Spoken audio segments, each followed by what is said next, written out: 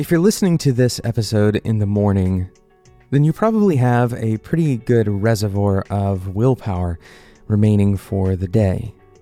And as it turns out, you can even preserve that willpower. Most recently, studies have come out about ego depletion that challenge some of the previous ideas that we've even talked about on this show. In today's episode, I'm going to talk to you about a way to preserve some of that willpower. My name is Jonathan Cottrell, and you're listening to Developer Tea. And my goal on the show is to help driven developers like you connect to their career purpose so they can do better work and have a positive influence on people around them.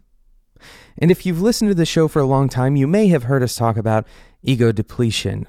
And this idea is that as you go throughout your day, as you make decisions, those decisions, you only have a certain number of decisions that you can make in a given day.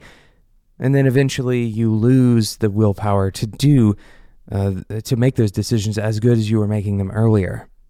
Of course, we talked on the show last week with Daniel Pink about how our minds kind of have a shape throughout the day, that we have this kind of regression in the middle of the day, that we're not suited for analytical tasks during that time, and that in the evenings, for most people, we're better suited to more creative tasks, whereas in the morning, we're better suited to those more analytical tasks that require a lot more focus, a lot more willpower.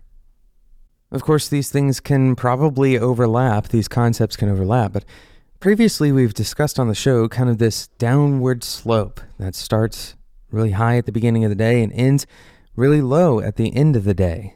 And the idea is that as the day wears on, as you make decisions throughout the day, that you lose a little bit of your energy, a little bit of your brain's power to make the right decision throughout the day. So the recommendation that has been given both by me on this show and in even academic journals is to make decisions that matter the most as early as possible. Now, given the research that Daniel Pink presented on the show, this is still not a bad idea. Making really important decisions that require a lot of thought in the mornings is probably a good idea for most people. Of course, we talked about the different chronotypes in that episode, and so maybe for you, it's at night. Go and listen to those episodes to learn more about that. But the reasons that we believe ego depletion was happening may not actually hold true.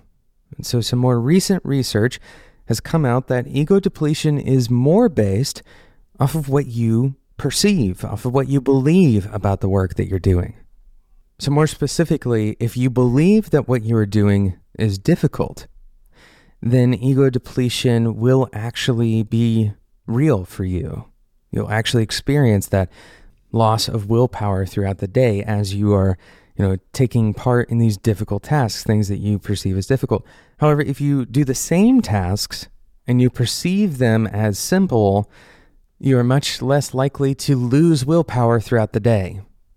Now, this isn't a magic solution. You can't just snap your fingers and suddenly believe something that you were believing was difficult is not difficult. It requires a little bit of legwork and perhaps some commitment and time for you to start perceiving things differently. And we're going to talk about ways that you may be able to help kind of move that process along in today's episode. We're going to do that right after we talk about today's sponsor, DigitalOcean. DigitalOcean is providing Developer Tea listeners with $100 worth of free credit to get started on their platform today. It's the easiest cloud platform to run and scale applications.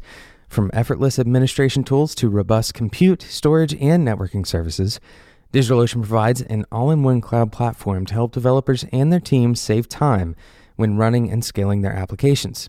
DigitalOcean is also predictable, and with affordable pricing, you can leave complex structures behind. Always know what your business will pay per month with industry-leading price to performance ratios and a flat pricing structure across all global data center regions. Monitoring and alerting is included with all of your plans at DigitalOcean. And of course, you can scale to any size that you need flexibly. Go and check it out. Head over to do.co/TEA. That's do as in DigitalOcean.co/TEA for $100 worth of credit on DigitalOcean. Thank you again to DigitalOcean for sponsoring today's episode of Developer Tea. So we're talking about this concept of avoiding ego depletion by making things seem simpler. This is a complex topic because perception is always difficult to control and to talk about between different developers, people with different backgrounds, different experiences, different ways of believing about software. Some people may be able to perceive a task as simple, and another person may perceive the same task as very difficult. So which one is it? Is it simple or is it difficult? As far as your brain is concerned, it's whatever you think it is. Or I guess a better way of putting that is, it's whatever you believe it is. Now, of course, this doesn't mean that you can just start believing that writing perfect code with no bugs is easy and start doing that right away. This is more about finding tasks, finding work that is right at the edge of your ability, right? That is challenging, and approaching that work with the most effective mindset. Okay, so that's what we're going to talk about. I'm going to give you 3 ways to think about work that will make it seem simpler. And by making it seem simpler, it will actually become simpler. Right? It's not just about perception here. It's actually about, this is the way that your mind is interfacing with the work that you do. Right? So we're going to start with a very simple one, and that is committing to simplification as a standard. Committing to simplification as a standard. This is kind of a way of thinking about your work. If you're not constantly thinking about simplification, then you probably should start. You need to commit to this idea. So how do you do this? Well, for example, if you're just starting out as, learning as a developer, then you need to worry less about trying to learn every language that you see that's popular. And you need to worry less about learning every programming paradigm and reading every computing book that's on the shelf and getting all the way through the art of computer programming. Instead, focus on fewer things. Focus on fully understanding a smaller group of things, and only focus on one of those things at a time. This seems counterintuitive because there's so much information. There's so many ways of doing things. There's so many good languages, so many good books, good opinions, good patterns, and it seems like we're missing out if we don't learn a little bit of all of them, if we don't broaden our knowledge and try to capture all of them. Unfortunately, if we try to do all of them at once, this becomes nearly impossible for our brain to process, right? And so it's a much more effective way to learn if you can focus on a few smaller items first, and then eventually grow your knowledge more like a network. As you begin to learn other things, once you've kind of established that base of knowledge, you'll be able to compare them better to the original thing that you learned, right? If you have a thorough understanding of one part of programming, then you can understand the next piece in relation to the piece that you already have context for. I think it's important to note at this point that concepts in programming are not something that you learn and then put on a shelf and move on. Concepts in programming are things that you learn and then use consistently, and you take them with you as you're learning other things. And so you should never consider the idea that you have something completely, finished, that some fundamental idea of programming that you've got it figured out. You will find new uses and new ways of thinking about the same old topics throughout your entire career. So I want you to remain curious as a developer, remain open to learning new things. This is not about closing off those paths, but instead it requires focus and resolve not to veer off of those paths too early, not to try to follow 10 paths at once, but instead to take note of the other paths that you see along the way.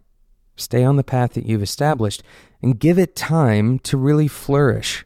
Give your brain time to really understand a concept before you move on to another one. Once you have a tangible, experienced need for change, that's the best time to respond to that need, right? Instead of trying to preemptively plan for those changes and try to jump tracks before you really had a chance to know if you needed to jump tracks, it makes more sense to wait until that need is much more present, much more visible, and then address the need. And this leads me right into the second recommendation that I have for you to make things simpler in your programming, and that is to plan for tomorrow, but solve for today. Plan for tomorrow, but solve for today. This particular point is a never-ending conversation in development, especially if you have worked on a team that practices Agile. When you have small iterations on working software, sometimes it seems that the things that you are iterating on, you never really have a chance to take a step back and look at the big picture. At the same time, if you're always looking at the big picture, then you never really have time to take a step inward and look at the small things, improve at a step-by-step level. So you have to write one line of code at a time, right? Write one feature at a time. There's no other way to do development. We aren't actually implementing a large-scale change. We're implementing one small change at a time. And so it's important to work in that frame of context, that kind of granularity. But it's important to understand and have perspective for a larger granularity, a larger frame. So to know where your work is headed, to know kind of what the planned goals are, can help drive the smaller level iterations, the higher granularity iterations. What this can do as you are developing is provide you with better guidelines and boundaries for decisions that you make. It provides better context, a better acting context for what you're doing. But I want to caution you, as you are kind of contextualizing your work, don't try to build code in preparation for a problem that you're solving tomorrow. Don't try to structure your code or scaffold out too many things before you need them. The truth is, a lot of the code that you preemptively write either ends up getting rewritten or ends up getting changed and never needed in the first place. And so a lot of that energy is sideways. Not to mention, it makes your application very difficult to understand when you return to it. So as you're writing this extra code that you don't need yet, if you were to look at your application, so much of it is kind of work in progress kind of code that's not really being used and is ultimately likely to be changed anyway. So stay focused on only one thing at a time, but don't allow that kind of zoomed in picture to give you the false sense that a zoomed out picture just doesn't exist. That's not the case. But understand that you will always be working at that zoomed in context. Lastly, our third piece of advice for making things simple is to divide and conquer. If you're used to this technique in algorithm design, then hopefully it'll come a little bit more intuitively to you. But the idea is, if a concept is too difficult to understand, cut it in half. Maybe a better way to look at it is take only a part of that concept. Take a sub-concept. Take the smallest piece that you can find. And if that is still too difficult to understand, then take a smaller piece inside of that, right? So essentially what you're doing is you're cutting away all of the conceptual pieces that are complicating things, and eventually you'll get down to a more atomic concept. So we can run through a very simple example. Let's say we want to store a list of contacts in a globally available, backed up, and resilient database and access those contacts through a authenticated JSON interface. Well, there's quite a few problems to solve. This seems like a relatively straightforward kind of application, but in order to piece this up, perhaps we start with just creating what a contact is, right? Understanding, what goes along with a contact. What are some of the fields that we might want to have in a contact?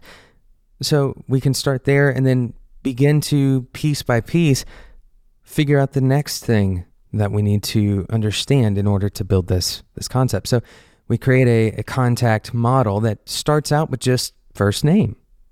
A sustainable way to approach this that has been proven over and over is to run this through a test-driven process. So in other words, write a test that says contacts should have a first name. Another test may say contacts should have a last name. When you break problems up to these very small pieces, each of those problems become so much more understandable than the larger problem at hand. And what you'll end up doing is uncovering edge cases. Like, for example, if a contact doesn't have a last name, or maybe they have 2 middle names or no middle names. Maybe a contact has a nickname that's important, or they have a suffix or a prefix. By focusing in on the simplest versions of the problem, and more specifically on the sub-problems inside of a given problem, you end up creating a much more clear action step. When you have a clear action step, your decision-making becomes much easier. You have much fewer decisions or options to choose from in order to make a given decision. Ultimately, in all of this trying to simplify things and trying to shift your perception to the perspective that things are simpler than they may seem, I encourage you to remember that the first step is the most important one. Things can be much harder than they seem in our minds until we get moving, until we actually act on them. If you constantly remind yourself that the process of solving a problem includes a lot of failure, then you may realize that those failures are easier to bear than maybe your brain wants to tell you they are. And because of that, things become a little bit easier because you are able to work through failures. Remind yourself that your brain is a powerful thing, and it's also a faulty thing. And so if you're trying to be perfect, well, no developer has ever been perfect. Instead, I want you to think about programming as a series of tiny problems. If you can focus on solving one tiny problem at a time and composing the solutions to those tiny problems in order to solve the bigger problem, then hopefully you'll start to gain this perspective that what you're doing is simpler. And instead of feeling depleted at the end of the day and feeling like your willpower is completely gone, you may feel energized by the end of the day. Focus on the problem at hand. Focus on the smallest version of the problem, and don't get ahead of yourself. And simultaneously, don't look back. Don't look back at previous failures, or don't look back at how long it took for you to solve that one bug. Stay in whatever you're working on right at this moment. And if you can stay with one thing at a time, simplicity will become the rule. Thank you so much for listening to today's episode of Developer Tea, and thank you again to DigitalOcean for sponsoring today's episode. Head over to do.co/TEA to get started with DigitalOcean today. They're going to give you $100 worth of credit to use on their services. Thank you so much for listening. If you haven't subscribed in whatever podcasting app you're using right now, I encourage you to do so before this episode is over. We publish 3 episodes a week, and it's easy to get behind, so I encourage you to subscribe so you get alerts when episodes come out. Thank you so much for listening, and until next time, enjoy your tea.